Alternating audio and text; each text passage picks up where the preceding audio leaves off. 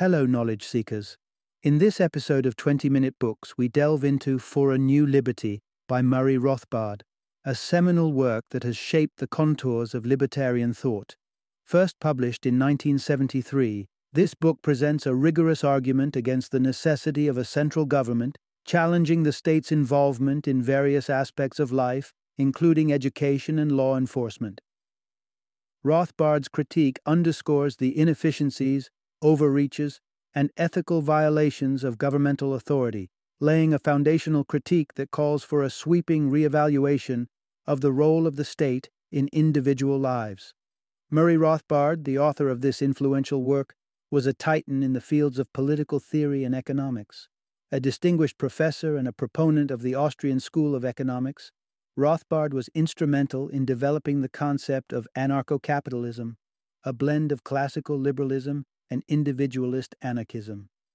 His involvement in the Libertarian Party during the 1970s and 80s, alongside his role in founding the Cato Institute, marks him as one of the pivotal figures in modern libertarianism. His bibliography, including notable titles like America's Great Depression, The Ethics of Liberty, and Man, Economy, and State, cements his legacy as a critical thinker and a challenger of the status quo. For a New Liberty is aimed at a diverse audience, including enthusiasts of political philosophy and theory, individuals who find themselves disenchanted with traditional, conservative, and liberal paradigms, and those who either identify as libertarians or possess libertarian leanings. Rothbard's work invites readers into a provocative discourse on freedom, governance, and the inherent rights of the individual, making it a must-read for anyone invested in the ongoing conversation about the role and reach of government in the modern world.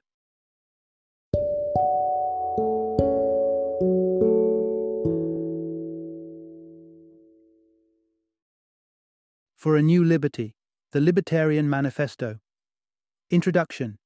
Exploring a World Without Government. A Libertarian Vision.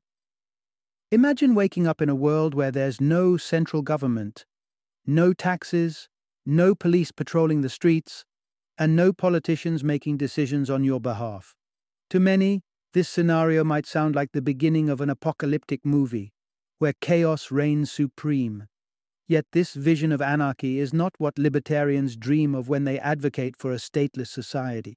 Instead, they see a world thriving in peace and individual freedom, much like ancient Ireland, which flourished without a central ruling body. In a time when the concept of a stateless society seems more like fantasy than feasible reality, the whispers of libertarianism are becoming increasingly loud and clear. This ideology, rooted deeply in the sanctity of individual rights, calls for a dramatic reduction in central government powers, or its complete abolition. This narrative invites you on a journey through libertarian thought, unveiling why its supporters are critical of government intervention and illustrating the blueprint of a libertarian society. By embarking on this exploration, you might find yourself viewing the role of the state under a new, perhaps skeptical light. Throughout this exploration, you will uncover the foundational belief of libertarians that all rights are essentially property rights, the libertarian perspective on why acts like inciting a riot fall outside the realm of crime, and the intriguing argument on how unrestricted markets hold the key to combating environmental issues. Pack your bags, we're about to dive into the possibilities of a new liberty, one that reimagines the fabric of society without the threads of government control binding it together. Part 1. The Rise, Evolution, and Resilience of Libertarian Ideals in America. Libertarianism, often perceived as a political outlier in today's landscape, actually forms the bedrock upon which the United States was built. Rewind a few centuries, and you'll find that the spirit of libertarianism wasn't just mainstream, it was revolutionary. At a time when governments across the globe were characterized by omnipotent kings, oppressive regimes, and unchecked monopolies, a new political ideology began to simmer in America, one that championed the individual's right to liberty and questioned the very essence of central control. This journey into the heart of America's libertarian past reveals a narrative of ideological evolution, marked by the desire for open markets, the cessation of war, and an unyielding resistance to tyranny masked as divine decree. It's a journey that retraces the steps of classical liberals, the forebears of modern-day libertarians, who sought to dismantle the authoritarian grip of monarchs and usher in an era of unparalleled freedom and prosperity for all. The foundation of libertarianism was the groundbreaking work of English philosopher John Locke, who dared to assert that citizens possessed the inherent right to revolt against tyrannical governments. Locke's revolutionary ideas found fervent support in the writings of John Trenchard and Thomas Gordon, particularly in their publication Cato's Letters, which posited the state as an inherent force of coercion and despotism. Fueled by the enlightened arguments of Locke, Trenchard, and Gordon, the American revolutionaries wove the fabric of libertarianism into the very core of the nation's founding documents.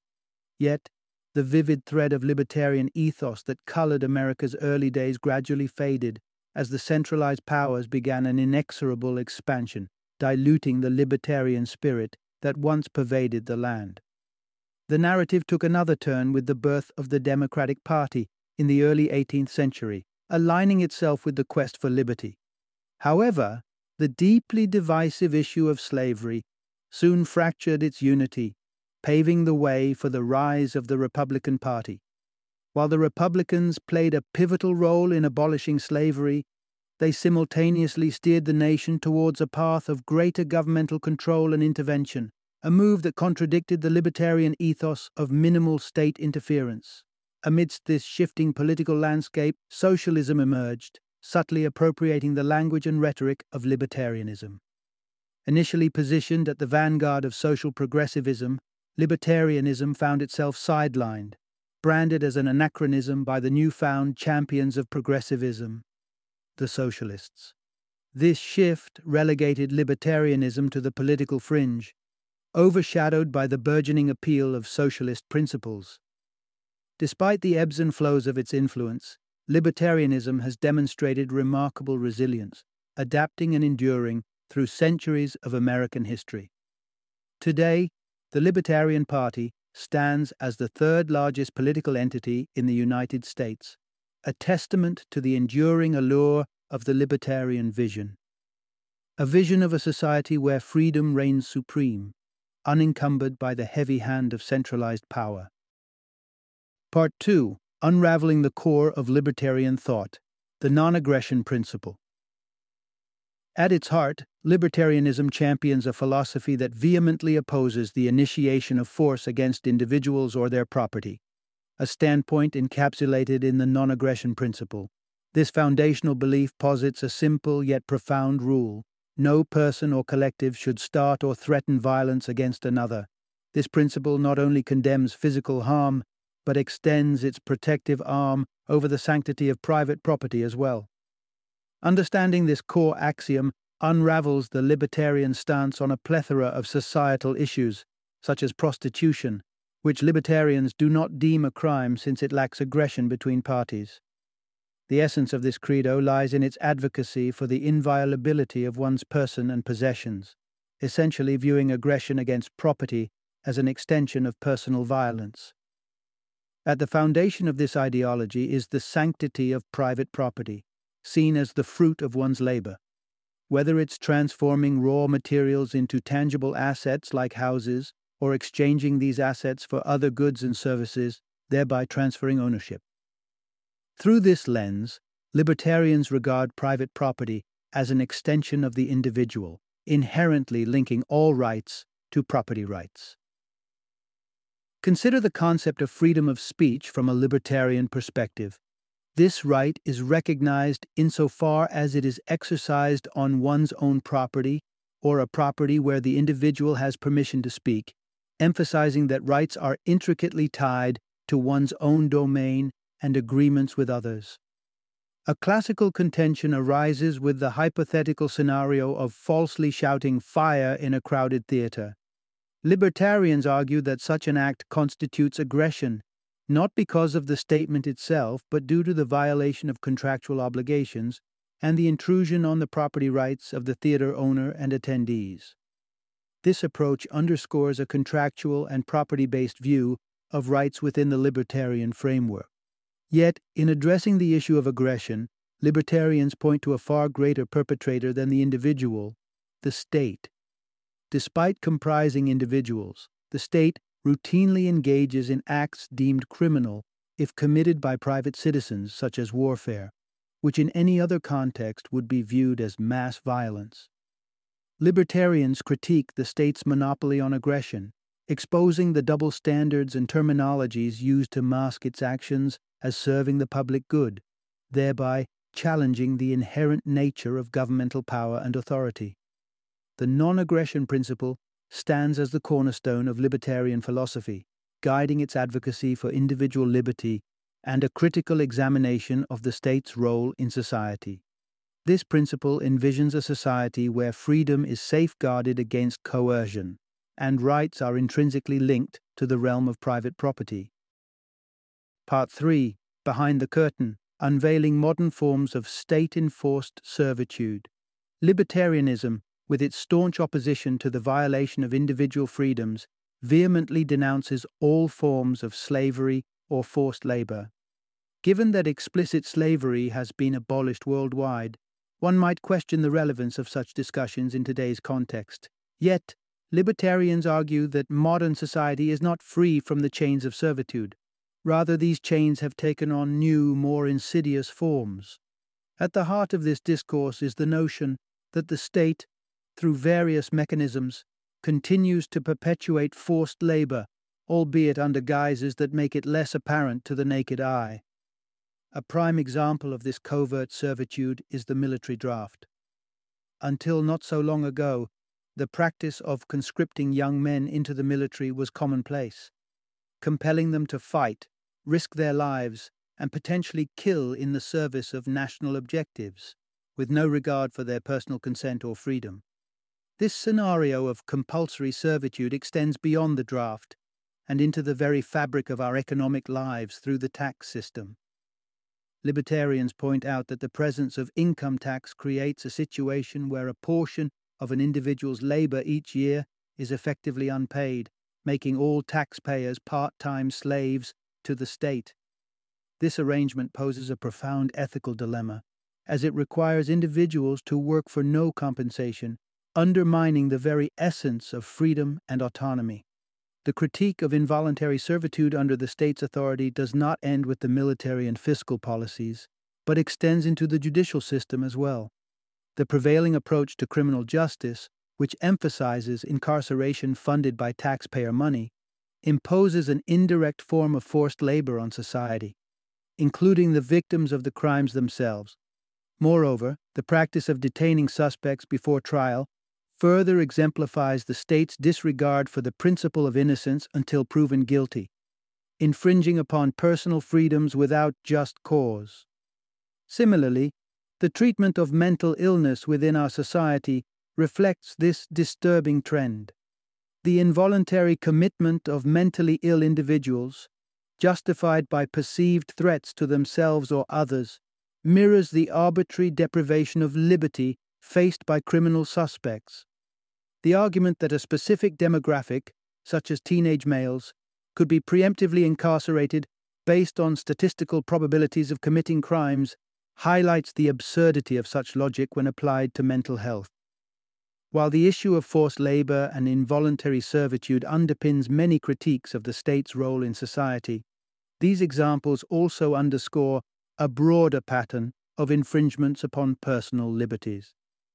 Libertarians argue that a truly free society must confront and dismantle these modern manifestations of coercion, advocating for a system that respects individual autonomy and rejects the legitimacy of state-enforced servitude.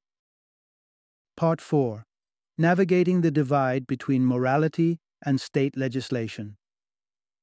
In the realm of libertarian thought, the conceptual separation between what is considered moral and what is deemed legal is stark and deliberate. Central to this ideology is the assertion that freedoms, such as speech and the press, are manifestations of the broader right to property. Yet, libertarians extend this reasoning to encompass the idea of freedom of will, a notion epitomized by the controversy surrounding the instigation of a riot. Imagine this scenario. If an individual, citizen A, incites a crowd to riot, yet it's citizens B and C who actively partake in the act, libertarian philosophy holds citizens B and C accountable. This is because they made a conscious choice to engage in violent behavior, thus exercising their free will. Despite the evident immorality in inciting a riot, libertarians draw a clear line between moral judgment and legal accountability, advocating that the state should abstain from enforcing a specific moral code through its laws. This distinction highlights a crucial point. While societal norms may oscillate between conservative and liberal moral compasses, neither perspective should dictate the legal framework of a society. For instance, the contentious issue of pornography showcases the divergent moral stances. Where conservatives may push for its ban on moral grounds, liberals could champion its legality as a form of expression. However, in libertarian eyes, these debates over morality miss the mark, as the only legitimate legal transgressions are those that infringe upon the non-aggression axiom. Proceeding from this axiom, libertarians argue for the inviolable right of individuals to own their bodies and properties, thereby justifying the right to use weapons for self-defense. This stance becomes particularly poignant when considering proposals to restrict gun ownership, a policy often championed by liberals in the name of protecting the vulnerable. Yet, evidence suggests that those most in need of protection, such as African Americans, low-income individuals, and the elderly, are also among the groups most likely to rely on firearms for self-defense, illustrating a practical contradiction in policies aiming to legislate morality. The crux of libertarian philosophy lies in its unwavering commitment to minimize state intervention, especially when such intervention attempts to enforce a particular moral viewpoint. This approach raises significant questions about the role and scope of governmental involvement in various aspects of life, including education. When the state steps in to dictate moral standards, it invariably encroaches upon individual freedoms, setting the stage for a deeper exploration of the implications of state-led morality in education and beyond.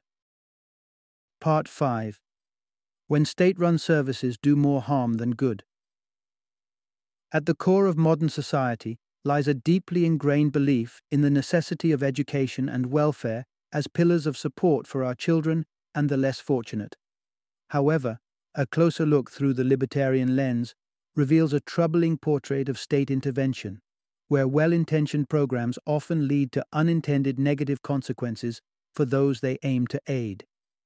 The journey into the realm of state-run education uncovers its not-so-progressive roots, dating back to the 1920s when Oregon passed a law eliminating private schools in favor of a unified state-controlled system. This movement, championed by the Ku Klux Klan, sought to strip away the cultural identity of immigrants and Catholics by assimilating them into a standardized public schooling framework. Far from fostering diversity and personal growth, this approach homogenizes learning, obscuring the rich tapestry of individual talents and interests that children possess. The central issue with government-funded education is its inherent inability to cater to the vast diversity of student needs and aspirations. Adults, recognized for their distinct personalities and proficiencies, are afforded the liberty to pursue careers that align with their individual capabilities. Yet, paradoxically, the education system corrals children into a generic, uniform curriculum, disregarding their unique abilities and predilections. Envision, for a moment, a landscape where education is privatized. This would empower parents to choose schools that resonate with their children's specific educational needs, be it religious instruction, innovative teaching methodologies, or specialized programs that align with their unique potential. The diversity of educational experiences would not only respect, but nurture the individuality of each child. The pitfalls of state intervention extend beyond education into the domain of welfare, where well-meaning programs inadvertently perpetuate the challenges they seek to overcome. Despite a decrease in poverty levels during the 1970s, welfare expenditure soared, demonstrating a disconnection between program costs and their effectiveness in alleviating poverty. The dramatic escalation in welfare funding, with spending rising from $13.7 billion in 1937 to $247.7 billion in 1976, underscores a burgeoning crisis where the incentives to work are diminished by the relatively attractive prospect of welfare benefits. This misallocation of resources reveals a more insidious aspect of welfare. Rather than redistributing wealth from the affluent to the impoverished, it often cycles money among the poor themselves. Taxation disproportionately affects low-income earners, who then see their contributions funneled not back into their pockets, but towards supporting other welfare recipients. This cycle not only fails to uplift the economically disadvantaged, but also ensnares them in a perpetual state of dependency.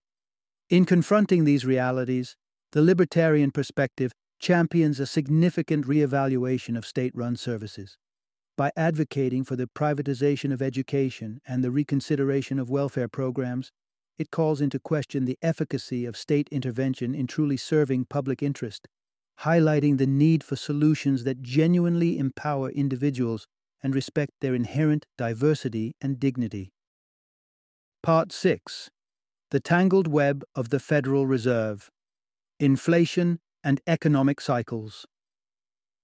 Imagine for a moment a scenario where a family, let's call them the Joneses, are given a magical financial tool by the government, a money printer.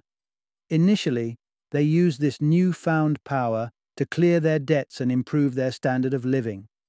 Yet, as human nature dictates, they soon crave more, printing money for luxuries, drastically increasing the money supply in their economy.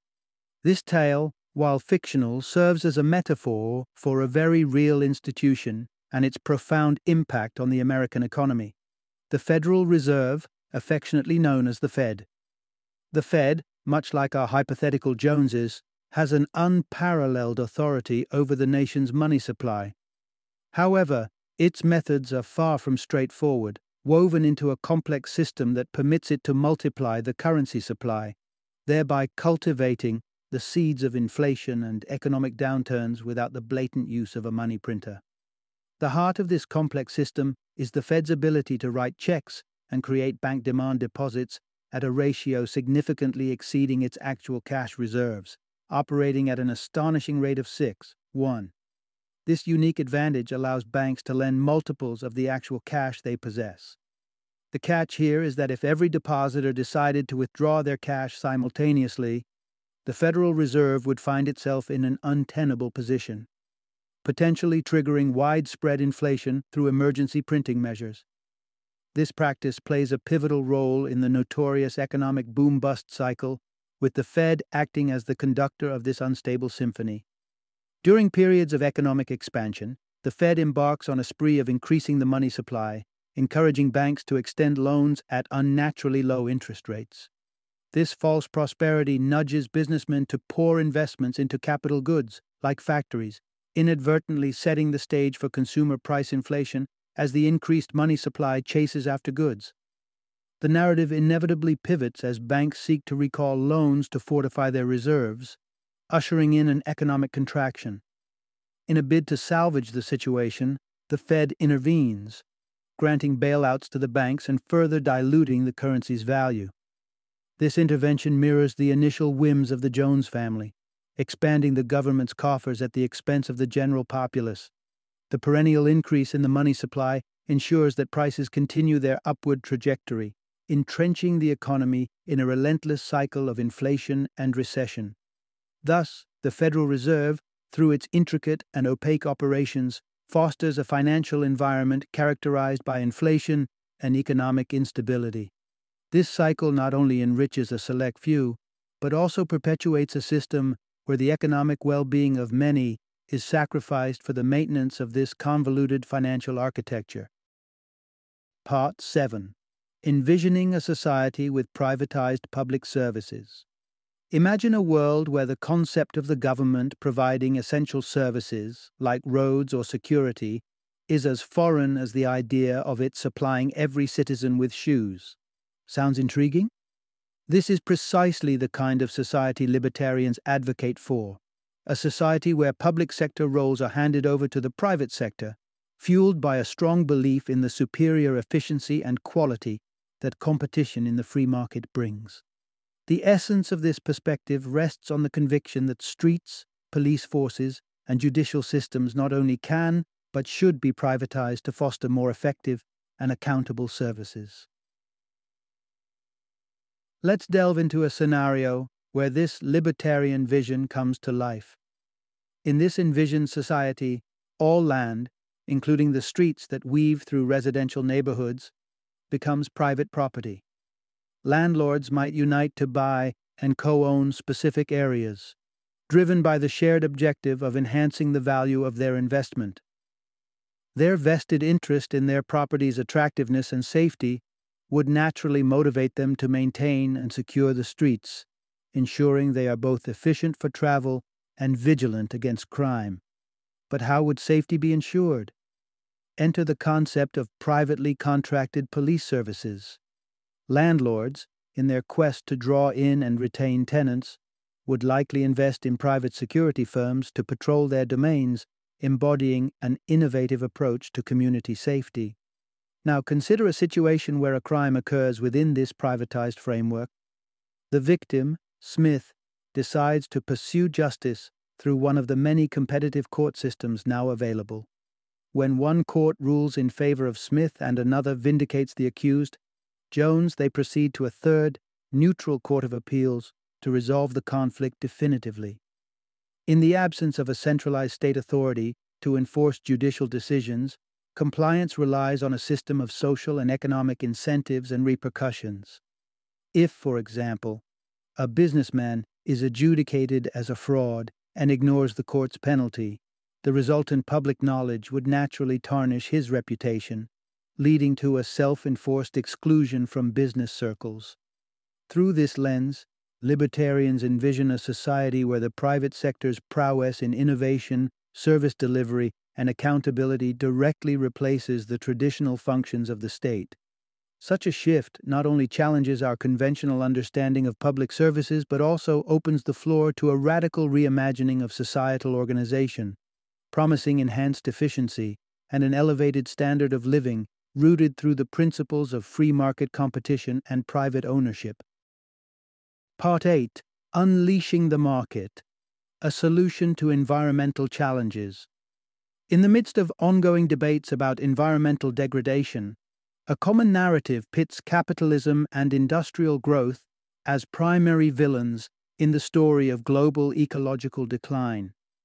However, a deeper dive into the mechanics of free markets reveals a potential hero in the saga against environmental damage, suggesting that capitalism, rather than being the problem, could hold the key to sustainable solutions. Reflecting upon the astonishing growth that capitalism has catalyzed over the centuries, it's clear that this system has dramatically improved living standards across North America, supporting hundreds of millions of people, in stark contrast to the subsistence existence of populations pre-capitalism. The question then arises, can the same forces that propelled mankind to this high standard of living also address the pressing issues of resource depletion and pollution? The proposition is bold.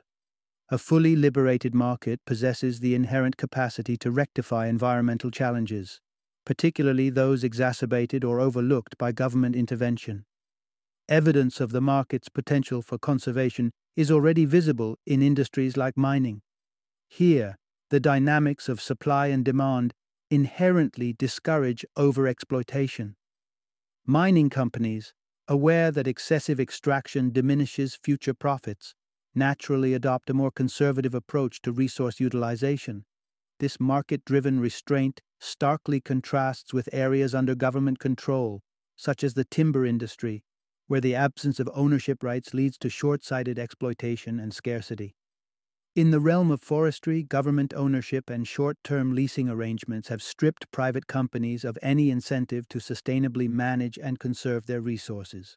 The solution then lies in privatization. which would align economic incentives with environmental stewardship, encouraging companies to invest in the long-term health of forests. The potential applications of market principles extend to combating pollution as well. Consider a world where vital water resources, like the Mississippi River, are privately owned. The owner, recognizing the intrinsic value of a clean, unpolluted river, would zealously guard against contamination, leveraging legal avenues to protect this precious asset. The market would naturally deter pollution through the establishment of clear ownership and accountability. Moreover, addressing municipal sewage pollution illustrates how market incentives can drive innovation and adoption of eco-friendly technologies. With the government currently providing sewage disposal services at no direct cost to individuals, there's little motivation to invest in alternative solutions like eco-friendly toilets, which offer a sustainable method of waste management but lack widespread adoption due to the lack of economic pressure. Through these examples, it becomes evident that unleashing the market's full potential offers a promising pathway to resolving environmental challenges.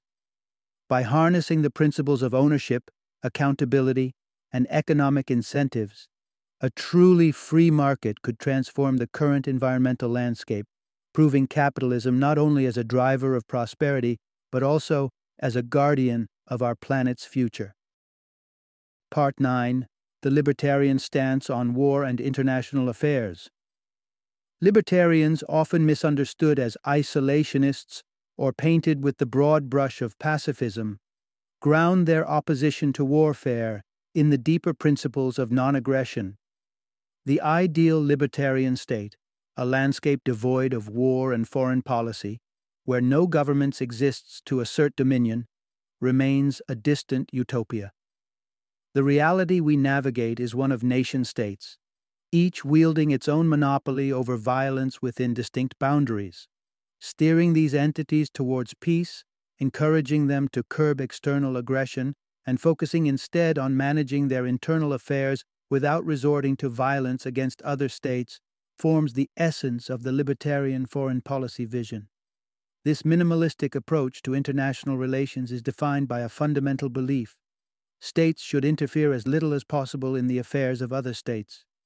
Warfare, especially in its modern incarnation, represents an unprecedented level of violence and destruction, a stark departure from historical conflicts, which largely spared civilian populations and featured less lethal weaponry. The advent of powerful, destructive arsenals and the rise of nationalism have transformed war into a mechanism for mass civilian casualties, deviating far from its medieval precedents. One might ponder the moral dimensions of intervention when a nation unjustly attacks another. Is it not just for a third country to step in defense of the oppressed, much as an individual might intervene in a street mugging? Such analogies, however, falter under closer examination, for the dynamics of state-to-state aggression differ vastly from personal confrontations. Any intervention by a state not only exposes its civilians to potential retaliatory harms, but also implicates innocent populations of the belligerent states, drawing parallels more closely with the indiscriminate destruction of bombing a city block than with noble acts of individual heroism. Amidst this complex ethical landscape, guerrilla warfare emerges as a symbol of resistance that aligns with libertarian ideals. This form of conflict, typically waged by civilians in defense against state oppression, epitomizes the right to self-defense while adhering to the principles of non-aggression. Unlike state-led wars, which often compel participation through conscription and fund military endeavors via taxation, guerrilla warfare is grounded in voluntary defense against coercion, resonating with the libertarian ethos. Through this lens, libertarians navigate the intricate realm of international relations, advocating for a world where minimal state interference and adherence to the non-aggression axiom pave the way for peace. They champion the right of individuals and communities to defend themselves while condemning the broader machinations of state-driven warfare that sacrifices countless lives on the altar of national interest. Final summary. In a world where the role of the government is often considered as essential as the air we breathe, the libertarian viewpoint offers a radical departure, challenging the very foundations of state authority and intervention. At the heart of this perspective is a critical examination of the state, perceived not as a guardian of public welfare but rather akin to a highwayman who, under the threat of force, extracts wealth from its citizens, curtails individual freedoms, and obstructs the natural flow of free enterprise. Through the libertarian lens, the array of functions currently monopolized by the government, from law enforcement and judicial systems to education and environmental conservation, would not just survive but thrive under the auspices of privatization and unrestricted market dynamics. In this envisaged society, the principles of voluntary exchange, property rights, and non-aggression form the pillars of social organization, promising a landscape where services are tailored to meet the genuine needs and preferences of individuals rather than imposed through the coercive power of state machinery. Embarking on this thought experiment invites us to reimagine the possibilities of a society where freedom and liberty are not mere ideals but living, breathing realities, fostered by the dissolution of state control and the flourishing of unrestricted markets.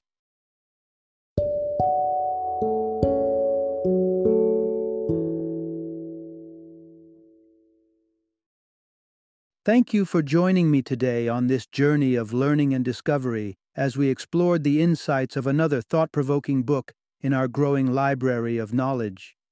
If you've enjoyed our time together, please take a moment to follow our podcast, give us a 5-star rating, and share 20-minute books with other knowledge seekers. Your support truly means a lot.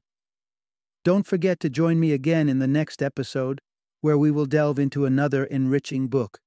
Until then, happy reading and happy listening.